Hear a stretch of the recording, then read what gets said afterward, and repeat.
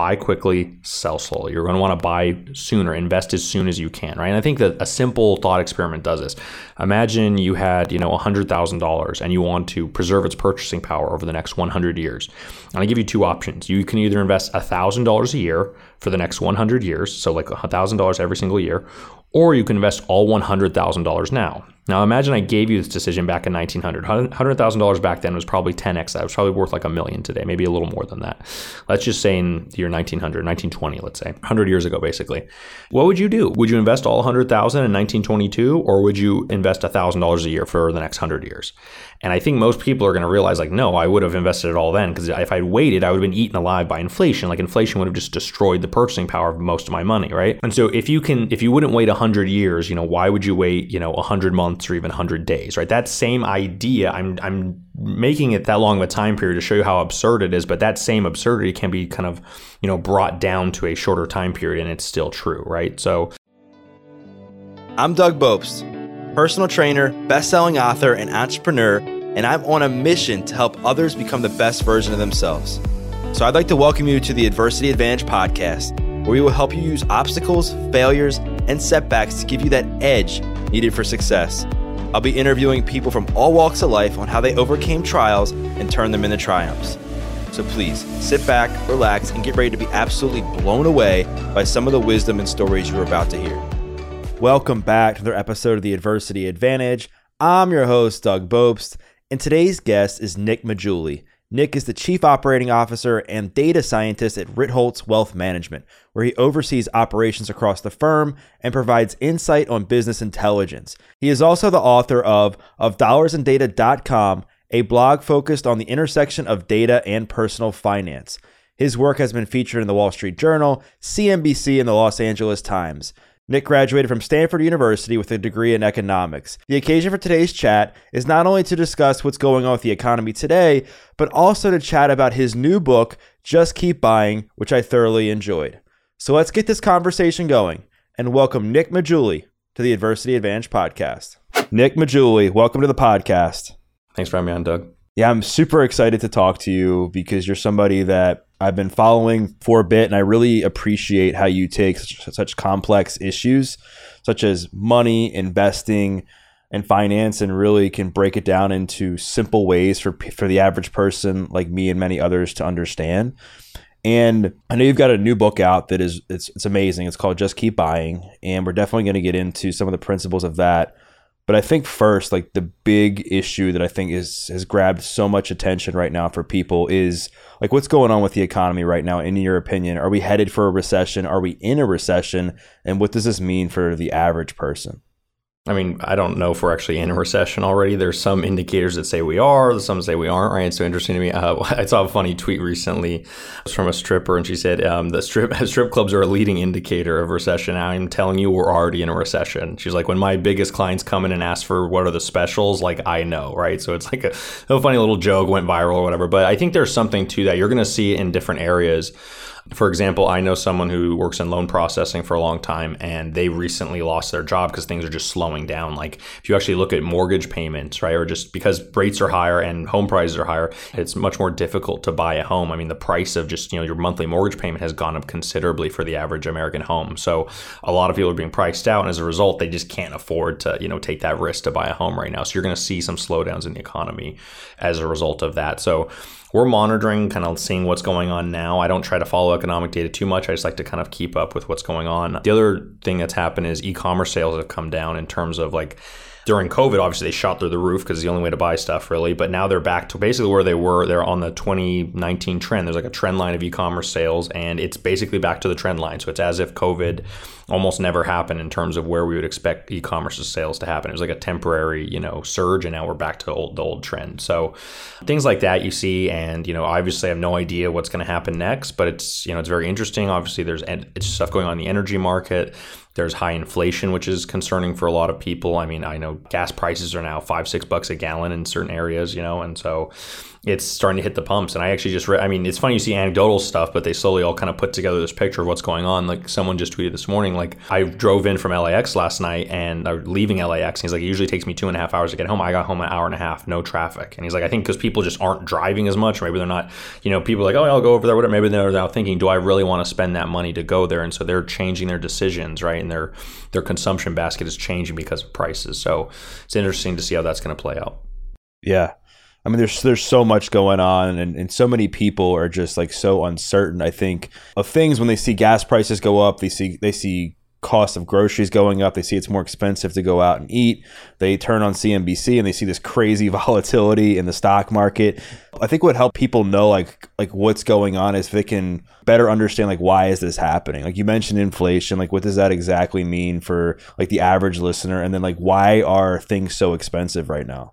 I mean, there's a host of reasons. I mean, one of the biggest reasons is what people call supply shocks, right? Like normally we have certain amounts of, let's say, energy coming in from certain regions of the world, and now that energy can't make it across because of maybe there's a war, or maybe there's something going on where we can't get parts and things like that. So supply chain issues are just one of these. I mean, everyone remembers when that boat got stuck in the Suez Canal. That started like a chain reaction of supply chain issues, right? Just imagine weeks, a lot of goods can't get through there, right? So you just imagine how those things back up. You imagine what's going on in China right now. There are lockdowns in Shanghai. And so there's a lot of boats outside the ports that can't get goods to come back, right? So there's a lot of these things happening where like there's not enough goods going around. There's not enough baby formula in the United States. And once again, these are all supply chain issues. So that's not everything, but that's a part of the reason why this is happening. And obviously, if you don't have enough supply and you have higher demand, then prices have to go up. And so that's a very natural cause for inflation. Now, assuming supply comes back online in different markets, you will see those prices come down. The question is, will the supply come online? What's going to happen? And we don't know. It's very complex. Like I'm not the expert here on the economy. I just have a basic understanding of it. But it just like that's basically what's happening. You think about like, oh, if 10 people want a good and there's only one of them, then the person that's willing to pay the most is generally going to get it, all else equal. Otherwise, there's going to be shortages, right? So I think that's what we're experiencing now. And until more stuff starts coming back into the country, and then prices can start to come down. But we'll just have to kind of wait and see. Yeah, that all makes sense. And I know you wrote about in your book that you haven't always been the best when it comes to financial education. Like this is a lot of things that you've learned over the years. And you also write about like how to survive like down markets or survive times when things aren't as good. So right now, like what are some of the things that you're personally doing like to like weather this current storm that we're in? And then what are some things in your opinion that you've learned that people can do like during times like this to be prepared for like the next time something like this happens? To be honest, I haven't changed a single thing about what I'm doing with my finances. I'm still doing the same stuff, still buying stocks, buying, whatever REITs, buying all the same stuff I'm buying, same proportions. I haven't changed anything. Not changing my consumption. I'm still going out to restaurants, doing the same stuff. So there's not much I've done there on that front that's really, because I these things happen. And I think I wrote a blog post today about this, just like, the more you've like study history, the more you just see like things repeat themselves in different ways. They're not exactly the same, but it's like history doesn't, repeat, but it often rhymes. That's the saying, or, they say Mark Twain said it. No one really knows who said it, right? But that's the truth. And so because history is rhyming, like we've been through times similar to this. We've had high inflation before. We've had things like this. And most of the time it's caused by energy. The last time we had really high inflation in the early 70s, what was it? It was energy. There were energy issues that you had to go to the gas station on certain days based on your license plate number and all sorts of stuff, right? So we've seen things similar to this. It's not exactly the same, but look at what happened then. Like we got through it. It's going to be a tough time. There's going to be bad stuff's going to happen in the economy. People are going to lose jobs. Portfolios, assets are going to decline, things like that. I'm not saying that that's going to happen here. We could come out of this thing tomorrow for when things start to turn around. But in case it does happen, like you just kind of have to roll with the punches, right? And kind of just deal with it. Because there's not much we can do on that front, right?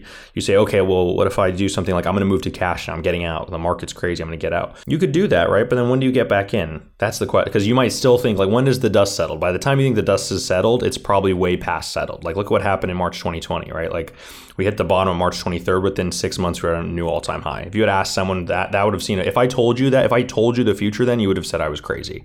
You said there's no way that's how it's going to happen. And that's exactly what happened. So I think trying to predict the future is difficult. And I think trying to make these big all or nothing decisions, like, oh, I'm going to move to I'm going to sell all my stocks and get out.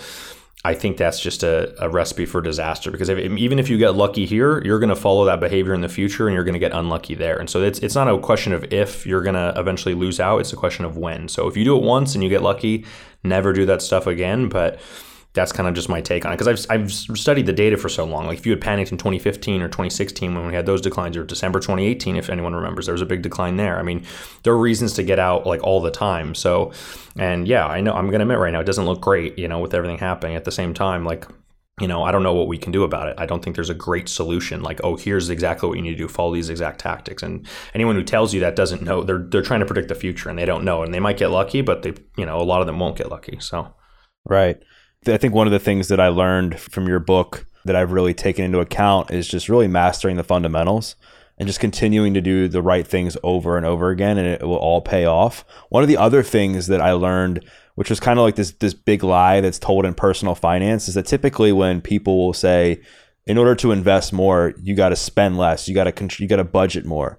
But you say like you actually have to earn more income, and it totally made a lot of sense. So if you could explain like what the biggest myth in personal finance, and then why it's so much more important to make more money. Yeah, as you said, the biggest lie in personal finance is that you can, cutting spending is a reliable way to build wealth, and it's not. I mean, you can do stuff like that in the short term. It's the one thing you can kind of control the most easily, but in the long run, it's just not going to work, because a lot of people, you're going to guilt yourself. You're going to have a much less enjoyable life trying to build wealth that way versus like, hey, is there some sort of like side hustle I have that I can kind of build on, or can I maybe take my main hustle and find ways to get promoted and get new skills and kind of build on that so I can actually have enough income so I can live the life I want, right? And I think over the long term, you can do that. And I can just give my example. Like I've been blogging for over 5 years now, and the first 3 years, I basically made no money on it. And then in year 4, my audience got big enough where I could run ads and I started making some money. So now it's a nice little side hustle I have, right? So it's one of those things where like I was willing to like not have income for years because I was like, hey, this is something I like doing, and maybe it'll become something. And it did, thankfully. Now it's not going to happen for everyone, but you got to, kind of see how things go and then build it from there. So, right. And I think one of the other like quote unquote myths that is talked about in the finance community that you kind of debunk is like having a set amount of money that somebody should invest every single month. And instead you say like, just save what you can. Like, why is that so much more important? I just think like a lot of the savings advice we have, like, oh, save 20% of your income always, no matter what. It's like the problem is income's too variable. Like there's, especially if you have a side hustle or something where like your income's not like, let's say you're an Uber driver or something like that. Or let's say you're whatever it is, you have a side thing you're doing where you get freelance work. Like you could have a bunch of projects and then have nothing. So it's really tough to say, oh, always save 20%. Like, no, there are times when you're going to be flush with cash and you should be saving more than 20. There's times when you're not going to, things are going to have to get tight. Maybe right now is a tight time for you and your family possibly. And you're like, you know what, I need to cut back a little. And that's fine. It's okay. I don't want you guilting yourself. I don't think the stress is worth that, right? So it's okay if you can't save as much in certain times, but I do want people generally over the course of their lives to be trying to find ways to build income so they can save more, right? That's the most important thing. And kind of getting back to the prior question a little bit, why is cutting spending the biggest lie? Because if you actually look at the data, the most positively correlated thing with savings rates is income. So the higher your income, the higher your savings rate. That's been shown in the data across the board. And of course, you may know some individual who has a high income, but they also, spend all of it, right? You might know a handful of those people, but generally the data shows that those people are rare. Those people are the exceptions. Most people with higher income save more, right? It's like, I always love the argument about like, oh, what about these celebrities? All these celebrities had income, right? And it's because their spending was so high, that's why they went broke. I'm like, you have what, 5, 10 celebrities you can name, right? That are like broke. And like, that's your sample size is like 10, right? You have 10 observations. I have every other celebrity. I have the number of celebrities minus 10. Like every other celebrity is like generally rich, or I mean rich enough, right? I'm not saying they're billionaires, but like they're generally rich because they aren't spending like that. What you're really doing is just identifying high spenders. You're not identifying any sort of pattern in the data about their income, right? If you look at the data shows higher income people save more. And the reason's simple. Your income rises more quickly than your spending, right? If I were to 10x your income tomorrow, are you going to eat 10 times more? Are you going to spend 10 times more on food? No, you'll probably spend a little bit more on food, yeah, but you're not going to 10x your spending in all your spending categories. So as a result, what's the difference? How does that happen? Then the difference there is more income to save, right? It's like, if your income goes up 10x and your spending only goes up 3x, then that difference is savings, right? So it's pretty simple to me, and I think most people understand that intuitively. And then once you see it in the data, you're like, oh yeah, that makes a lot more sense. Like we shouldn't be telling people not to have their lattes. Lattes aren't moving the needle enough, Right, for sure. Yeah, and I mean, I've definitely noticed that in my own personal finance journey, in that there's some seasons in my life where I'm banking like 40% of my income, and there's some seasons where I'm like banking zero, and I'm like beating myself up for it along the way, because I'm just generally hard on myself for that sort of thing.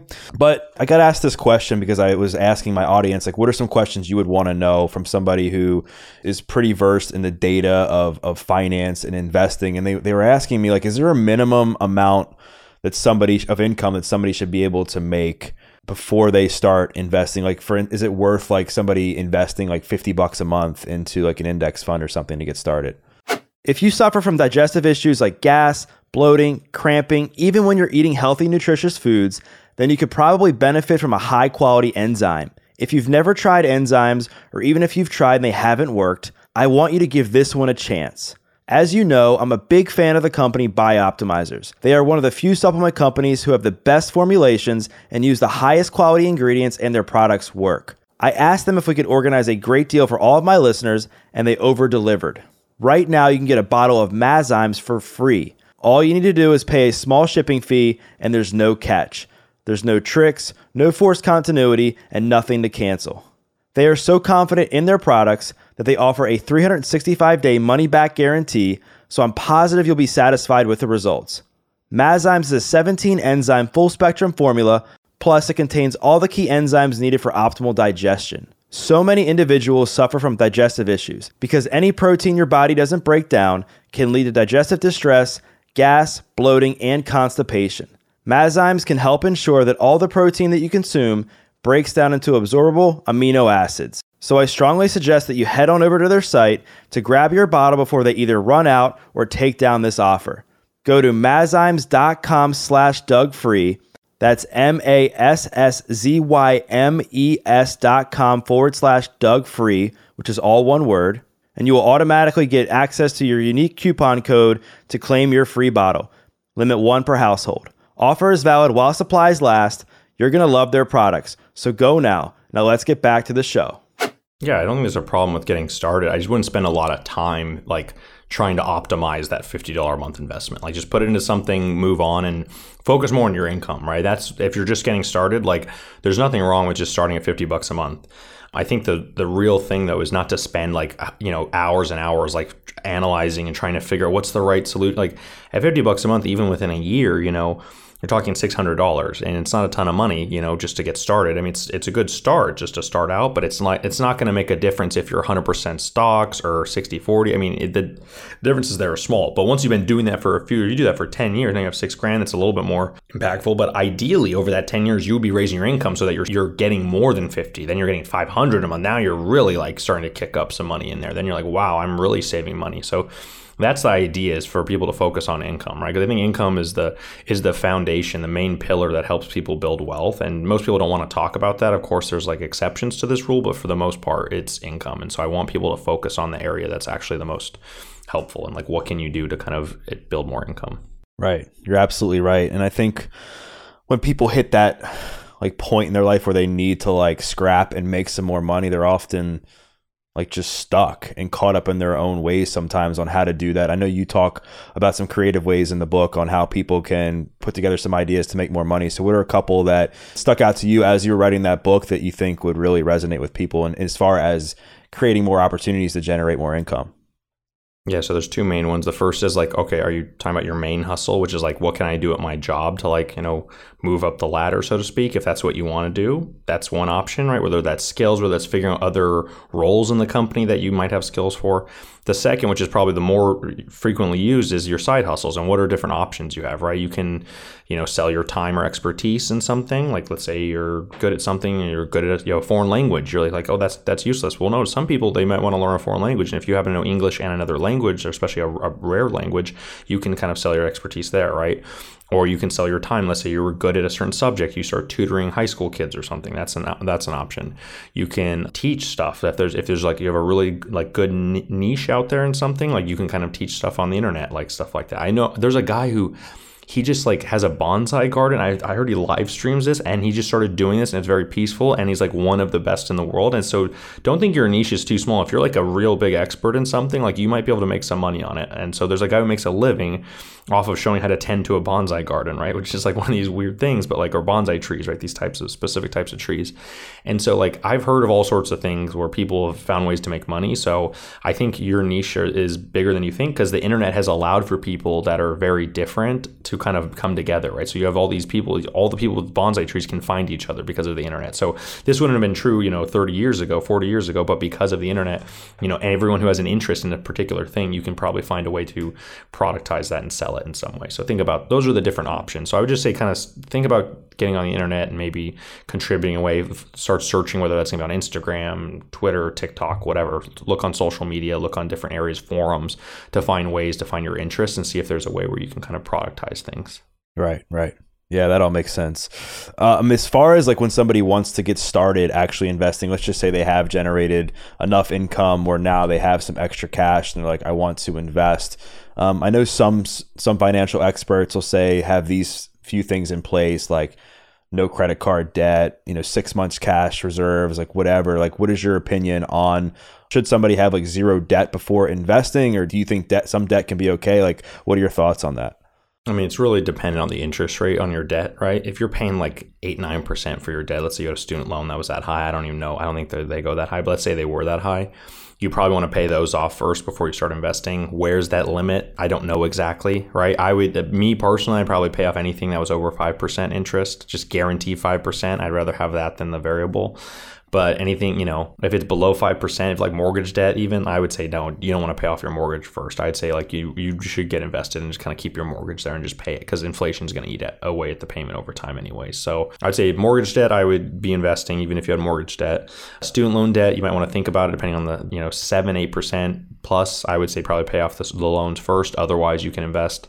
But yeah, so that's kind of my guideline. It's more of an art than science. It's kind of what you feel comfortable with. If the debt is giving you guilt or stress or something, you probably want to pay that off first. Then they find in the data that most people aren't stressed out about mortgage debt, but non-mortgage debt, they generally are. So like credit card debt, things like that are a little bit more like crippling psychologically. So you'll want to probably pay those off if you can first, and then start investing before you. But mortgage debt, you don't have to worry about that as much. Most people are like, okay, yeah, I can have mortgage debt and not lose any sleep over that. Right. And I think it's kind of stigmatized, right? Because we all need a place to live. So when you have mortgage debt, you assume that it's okay because you have to have a place to live. Whereas credit card debt, typically you accumulate it. Most of the time you're spending it on things you can't really afford or you don't really need, right? In many cases. So I think you're right. Like I read about that in the book and I was like, man, I never thought about it that way, but I can definitely tell, like when I have credit card debt, like I feel like crap about it. I'm like, I need to pay it off as soon as possible. So let's say somebody like wants to then actually invest. Back in the day, it was like you would just put your money into some sort of like mutual fund and just let it kind of ride out, or you diversify amongst whatever your 401k plan offered or whatever it was. But now there's been this rise in passive investing and ETFs. So like for the average investor, if they want to just get started and throw some money into the market, like do you recommend throwing it into a mutual fund? Do you recommend ETFs? Like what's the data say is going to give you the best bang for your buck? I think what you care about most is cost generally. I mean, so you want to do low cost index funds, ETFs, or even mutual funds, as long as it's cheaper. I mean, the tax efficiency is a little better on the ETFs than the mutual funds. So that's something to keep in mind. So that's why I generally steer people towards ETFs. But generally, yeah, and you want to be diversified. You want to have broad market exposure, whether that's, US and international markets. I recommend both. Obviously, you don't have to. If you want to do only US, you can. But there are downsides to that. There are decades where even though the US has absolutely, beaten, international markets over this last decade. If you look at the decade before that, from, instead of looking at 2010 to 2019, where the US won, if you went from 2000 to 2009, the US got beaten pretty badly by things like emerging markets, right? So that's why I think diversification is important, because if you have all your money, invested in your home country and the home country isn't doing well, you can lose a lot of money. I think we saw that earlier this year with Russia's stock market going down 80% in a month. So imagine having all your money in Russian stocks, right? It'd be kind of a scary thing. So I'd say stay diversified. That's probably more important than the exact funds you get, whether you're doing ETF mutual fund. Of course, you want to keep your costs lower generally, but I think what's more important is like figuring out, some mix that works for you. And there's no right answer. I can't be like, oh, you have to do, some people say market cap weight. right? So if the US is 50% and then the rest of the world's the other 50% of equity markets, right, done based on total valuation, you'd own 50-50, right?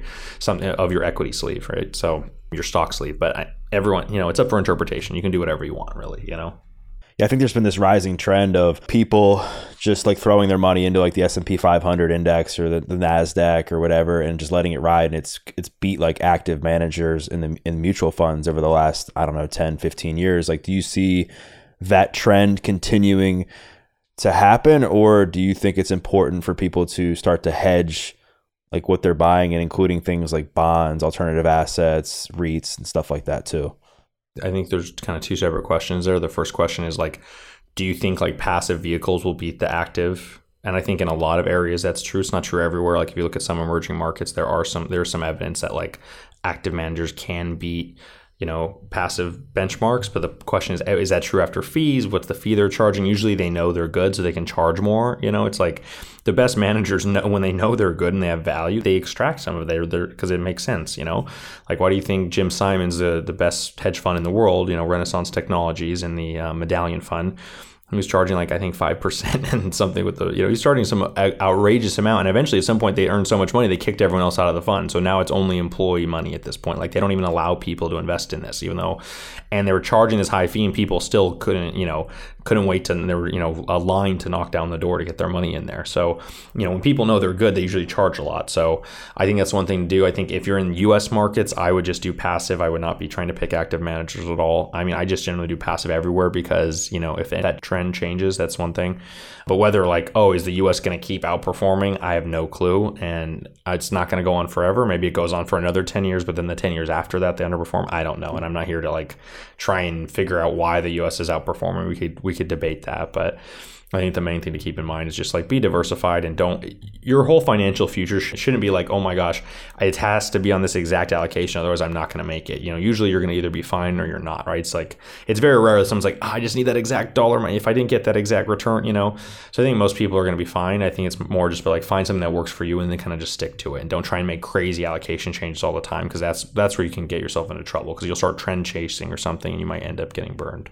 Yeah, speaking of trend chasing, there's been some trends, I guess, in the last few years on buying these individual stocks like GameStop and others that have trended upwards, but have also come down crazy downwards, and people lost a lot of money. And you write about in your book that it's just not worth to buy individual stocks for most people, because over the long term, the odds of you beating the S&P 500 are very, very rare. And so if you could talk about maybe what the data says and why it's not the best practice to just be a stock picker if you're a retail investor and you're just trying to make some money over the long term, I think people would appreciate that.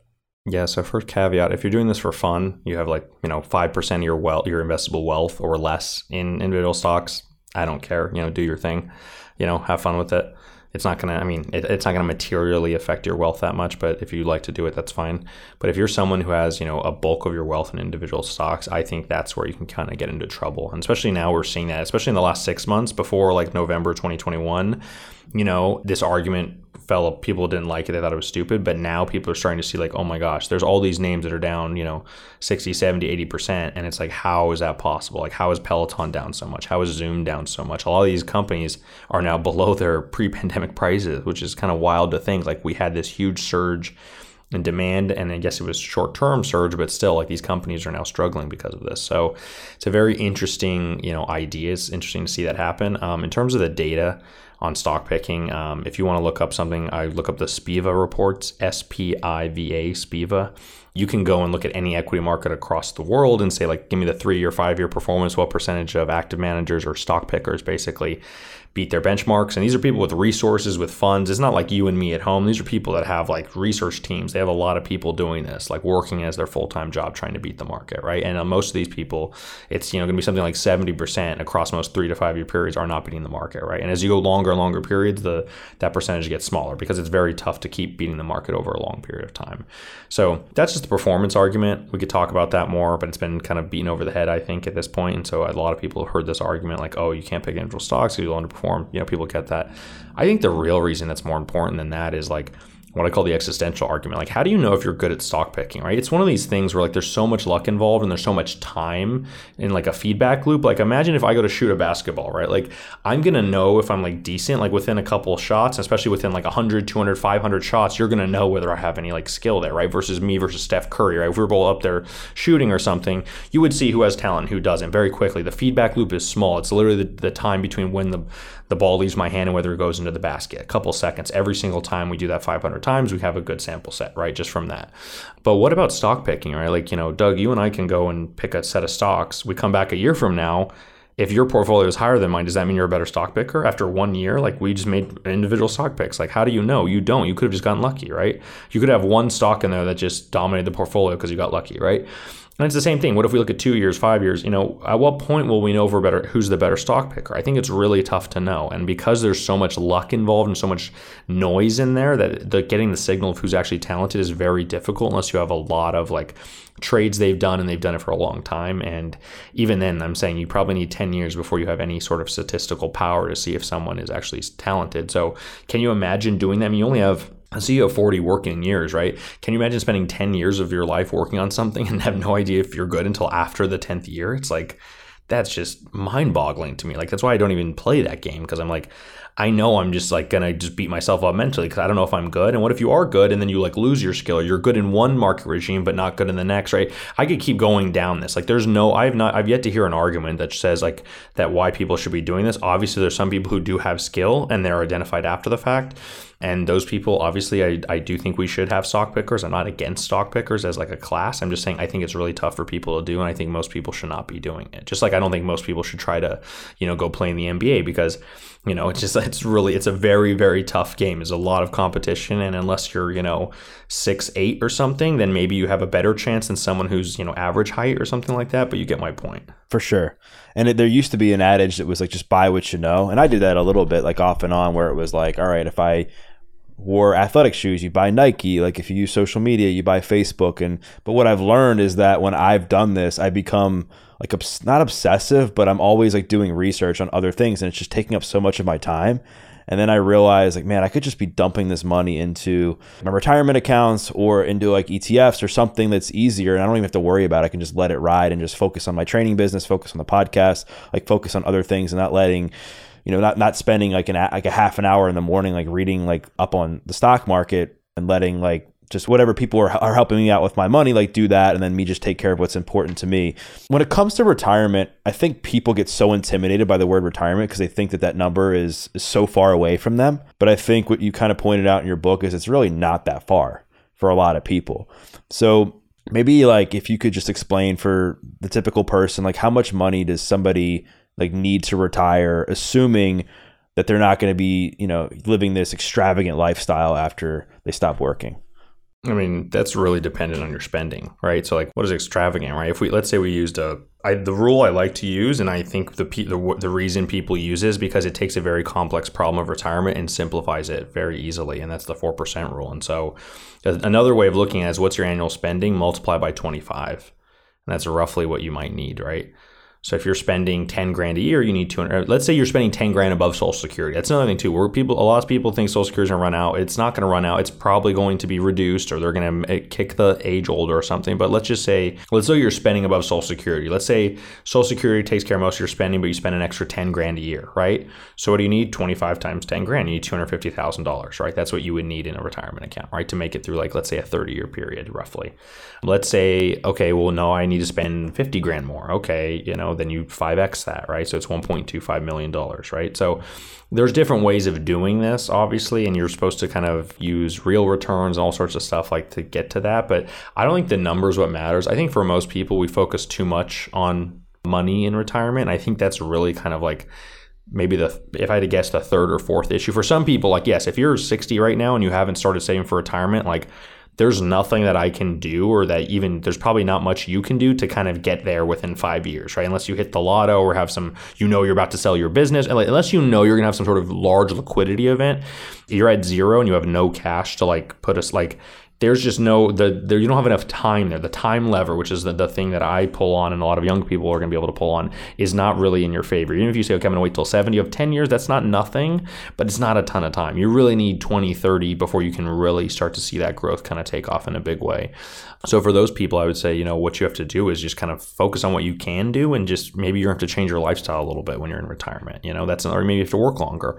I don't want to sugarcoat it, right, for some people, but I think the more important thing for most people outside of those people who really don't have any money saved is, what are you going to do in retirement? Like, what's your day-to-day like? I think it's the existential piece. And I like talking about the existential piece because people ignore it. And they're like, okay, once I have enough money, then I'll be good. It's like, have you considered that, like, once you leave work and you're not in there, and let's say you're in the office every day and you're used to seeing people, or even if you're doing it remotely, that part of your life's gone. What are you going to do day to day? Are you just going to sit in front of the TV? Are you going to travel? Like, what friends are you going to hang out with? Are you retired and all your friends aren't, and you're just sitting around doing, like, you got to figure out, like, what you're going to do with your time. Because I think that's what's going to give you more purpose and enjoyment in retirement than the money. So I would say money is important. Don't get me wrong, but I say that's probably a third or fourth level concern in the grand scheme of things of retirement. So I'd have people focus on that. That's what I kind of talked about in the book as well.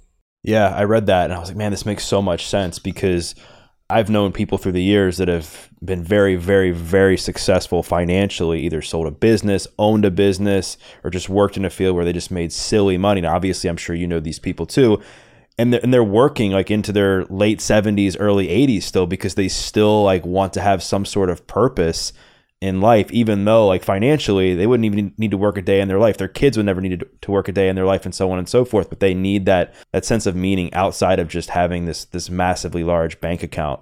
You talked about time, and I think that's something that people, the average person, I think undervalues, especially when they're younger and they're starting to invest money. Like why is it so much more important if somebody is able to start investing for their retirement like sooner rather than later?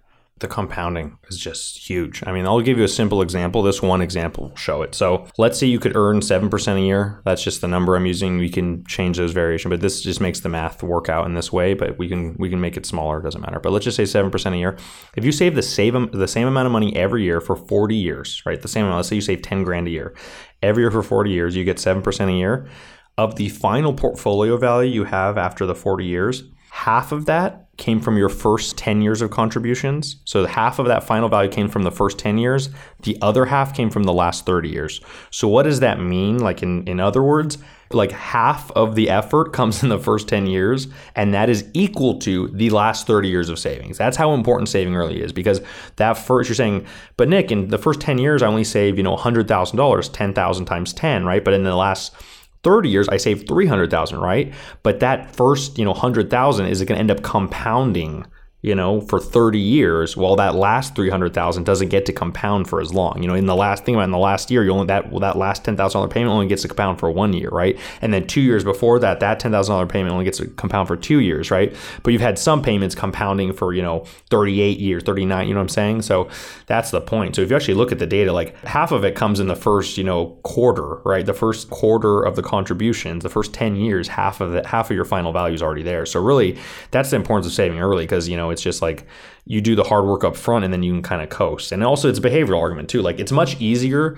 to let your money compound in the stock market than it is to save money. Like saving money is not easy, right? Like you have to like actively either work hard to grow your income, or you have to actively not spend money and cut spending, which is difficult, like on a behavioral perspective, versus like, what do I have to do to earn money in the stock market when it goes up? Nothing. I just sit there and let it grow, right? I have to obviously I'm not saying it's so simple, because you're going to panic. People will panic at times and sell out and all that. But like, if you can just like let it do its thing, like it has done over history, over different markets, will generally build wealth, right? I'm not saying that the market's never going to decline. We're not going to have a bad decade. We're not going to have all sorts of bad things happen. Those things will happen, but generally, on average, if you own enough income-producing assets across the world that are very diversified, you should build wealth, period. And it's going to beat inflation, right? And that's the record of history. It's very clear in the data.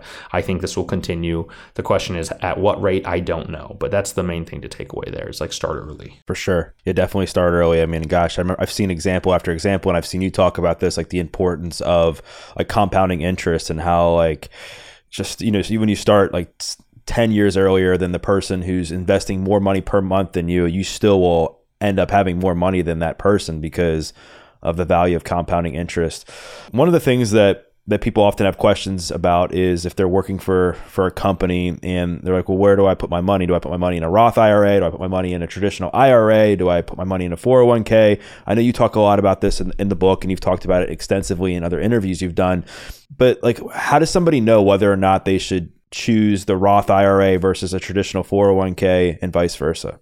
So if we're talking, I generally recommend IRAs over 401ks. Obviously, a lot of people have 401ks because it's the only thing they can do with their employer. And especially if they're getting a match, it makes sense to get the match. But traditional versus Roth, whether that's 401k or IRA, I think the main thing to think about is like, it's really tough to know because you have to kind of guess your future. You have to guess, okay, what taxes am I going to be paying in the future? Like, our federal tax rate's going to go up. That's a question you have to ask yourself. And like, the answer is you don't know, right? You may have something, you may know whether you're going to live in a lower tax state. Like, let's say you live in New York or California now, you're paying probably a higher income tax rate than if you were in Florida, right? So if you're like, hey, I'm going to move to Texas or Florida in retirement, if you know that, you're probably better off doing a pre-tax traditional right now, avoid the higher taxes now, and then later pay the taxes when you're in a lower tax state. That's like an example of doing some sort of tax arbitrage across state lines that could help. But the people have said, well, okay, what happens if the federal tax rates shoot up a ton, right? If they shoot up a ton into the future, there's a chance that paying, doing pre-tax now, doing traditional now, and then later in the future, paying the taxes, you could be paying at a higher rate, right? And so I don't know the optimal thing. That's why writing about taxes is so difficult, because every person's individual situation is different. I generally recommend, traditional, because you have a little bit more flexibility on when you pay your taxes versus having to pay them right now. The other option is do both, maybe. Like when I was younger, I did all Roth, and as my earnings started to increase, I've done mostly traditional now, right? So I've kind of jumped around a little bit. I think having both also gives you a little bit of flexibility. There's those things to think about. But yeah, there's all sorts of tax games you can play, honestly, and it's a very complex topic. I would also talk to a tax advisor about this as well to figure out what's the best thing. I generally do recommend IRAs over 401ks, though, because you have more control of your investments. You can literally say, hey, I want to put it in this fund or that fund, versus your 401k, you're forced into whatever they have, right? And if the fees are high enough, it won't even make sense to do that because you'll be losing money there, right? Above a certain point. So it's figuring that type of stuff out. Right. Yeah. And then there's also like the importance of like business investment. If you're an entrepreneur, like that's like one thing that's been different for me and other people that I know is that, if when you're working for a corporation, you're 9 to 5, like you work for that corporation and you're investing in your future and in your retirement for like when you stop working at that company. But as an entrepreneur, like you got to invest in yourself. Like how different is it when somebody's like working for themselves? Should they allocate a certain percentage of their income to invest in their business, invest in their personal development so that they can grow their income to then be able to save more money for retirement? Well, that's a much more nuanced conversation, right? Like figuring out how much to reinvest in your business. That's a great question. And I don't have a great answer for it, to be honest with you. But like if your business is growing a lot and you're like, if I just had another set of hands to help me out here, we could be making this much more money, right? Or we could be doing this. If you can kind of see that, then yes, hiring to reinvest in your business makes sense. Obviously, if that doesn't seem obvious to you, then I don't think you should be doing stuff like that. I think it's figuring out, what's the right decision. And that's where you as a business owner kind of have to make that call, right? Versus like, all right, this is true of every business owner. This is not even something like we're talking about, you and I as individuals and people running small businesses, things like that. But that's even true of like, if you're running a large corporation that has a ton of extra earnings, like they have to make the choice. Do I pay my dividend to my shareholders, which is like, do I pay the money out, or do I reinvest in our business? And because I think we can earn a higher return than what my shareholders can earn, right? Which is like, let's just say the S&P 500, that's like their benchmark, right? Like if we think the S&P 500 is going to grow faster than our company, we should just be paying dividends out and just give that all to the shareholders, let them reinvest as they see fit versus like, oh, I'm reinvesting it for them, right? It's the same question. Like that corporate strategy, corporate finance question is the same question you're doing as an individual. Like, should I take this extra money I have and just put in the S&P 500? That's like your opportunity cost. That's the thing that your next best option, right, is doing that, or do I reinvest in my business? And I think a lot of times, smaller businesses, if you're growing quickly, it's probably better to reinvest in your business, but it really depends. I don't want to say that as a general rule because some businesses, that's not true. What if the market dries up for your business? You just hired someone on and now there's no money coming in, right? Now you're in a really bad spot versus like if you put that money in the S&P 500 and it just goes down a little bit, like you lost a little bit of money, but it's not like you're on the hook for someone else's life and livelihood and all that. So these are big decisions. I would just say take some time, think it through. Yeah, and definitely talk to your CPA about it, because the one thing that I've learned is like direct business expenses or investing in my business, you can write that off against self-employment tax. Whereas investing in like my SEP IRA, like it doesn't come against my business income. It comes against like my total like federal taxable income. So definitely make sure you got to talk to like an accountant to make sure like, you know, which vehicles are best for you. One of the things that I've really been fascinated about is how you talk about the difference in returns between like lump sum investing, dollar cost averaging, waiting to buy the dip. And I think just for the average person that's listening to this, they might be saying, okay, like, do I just wait until I have, you know, $5,000 or $6,000 to contribute to a Roth, then dump it in? Do I just put $500 in a month? Like, what does the data say is the best strategy for the person who's just trying to like save on a yearly basis for their retirement? I mean, yeah, the long story short of it is there's a rule at the end of the book. I give all these rules. We're trying to summarize the chapters. People like those. They're really easy. And the rule is buy quickly, sell slowly. And that rule kind of comprises, you know, what's like the way to think about this. Generally, on average, you know, this is not always true. There are going to be exceptions to this. It's better to like get invested sooner. So whatever that is, it doesn't matter. We can use different words for all this. I don't want to use terms because the terms mean different things. Like when you say dollar cost averaging, when I hear that term, I think of just like someone buying over time, like buying as they get paid, they're buying. Like every time you buy in your 401k, let's say, I would call that dollar cost averaging. But other people have taken that term and then said, okay, well, let's say you sold a business and you have $100,000, right?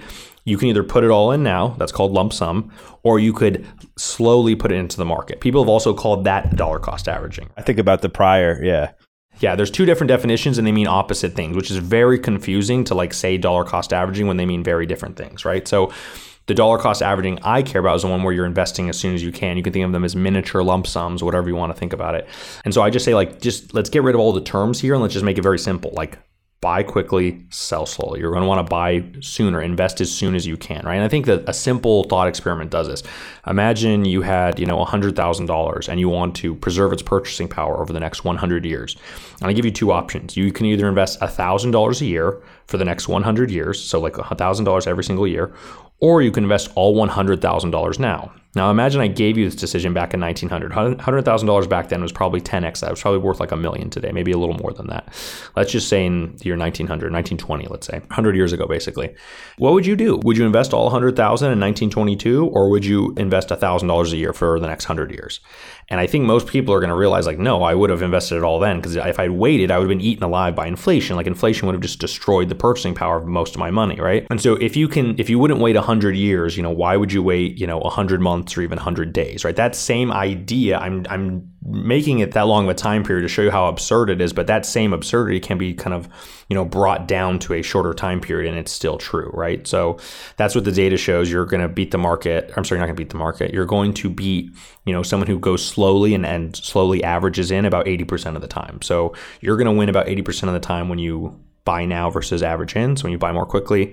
More importantly than that, just think about behaviorally what you have to do. The only time when buying slowly beats someone who buys immediately is when the market's falling. So the only time when like it's better to buy slowly is when the market's going down. And that's the time when you're least enthusiastic to buy, because you're now freaked out like, oh, is it going to go down more and more? And you start freaking out about it, right? So that's the thing to keep in mind is like, people think, you know, oh, if I'll keep buying no matter what. It's like as soon as the market starts to decline, you might feel differently. So just make sure you know yourself before you kind of go onto that little average in method. That's great advice. And yeah, I thought of the dollar cost averaging, like as like the first example, like you said, like as soon as you're getting paid, like a percentage of your money is getting allocated into your 401k or an IRA or whatever you're choosing to invest in.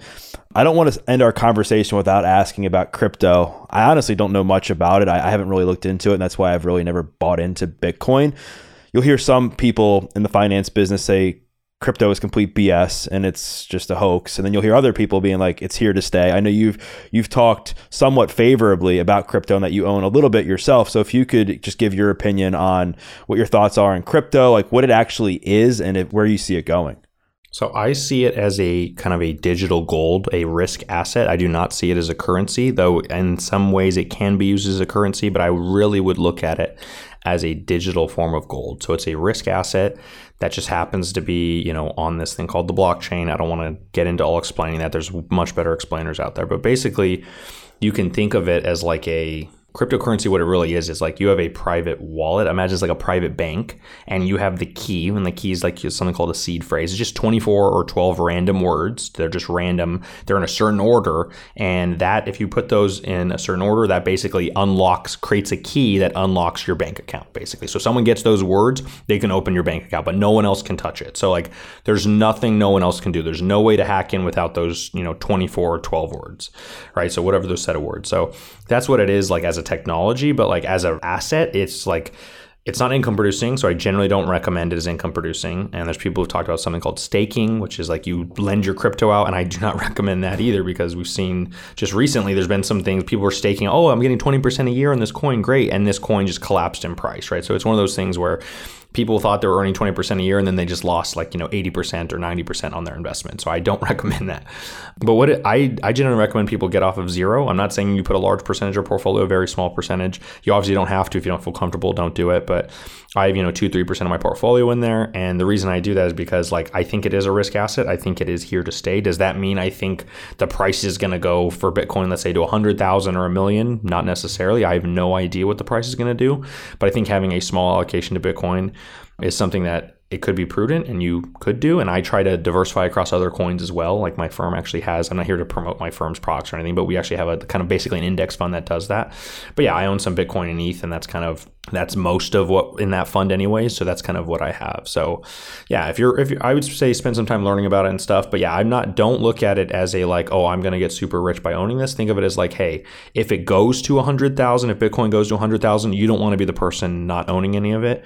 And obviously if it went to zero, that would be terrible. I don't think that's going to happen. But if it were to drop a lot in price, you wouldn't lose that much in the grand scheme of things, right? So that's why I say keep the exposure small, but it's one of those things where you could make some decent money on it so far.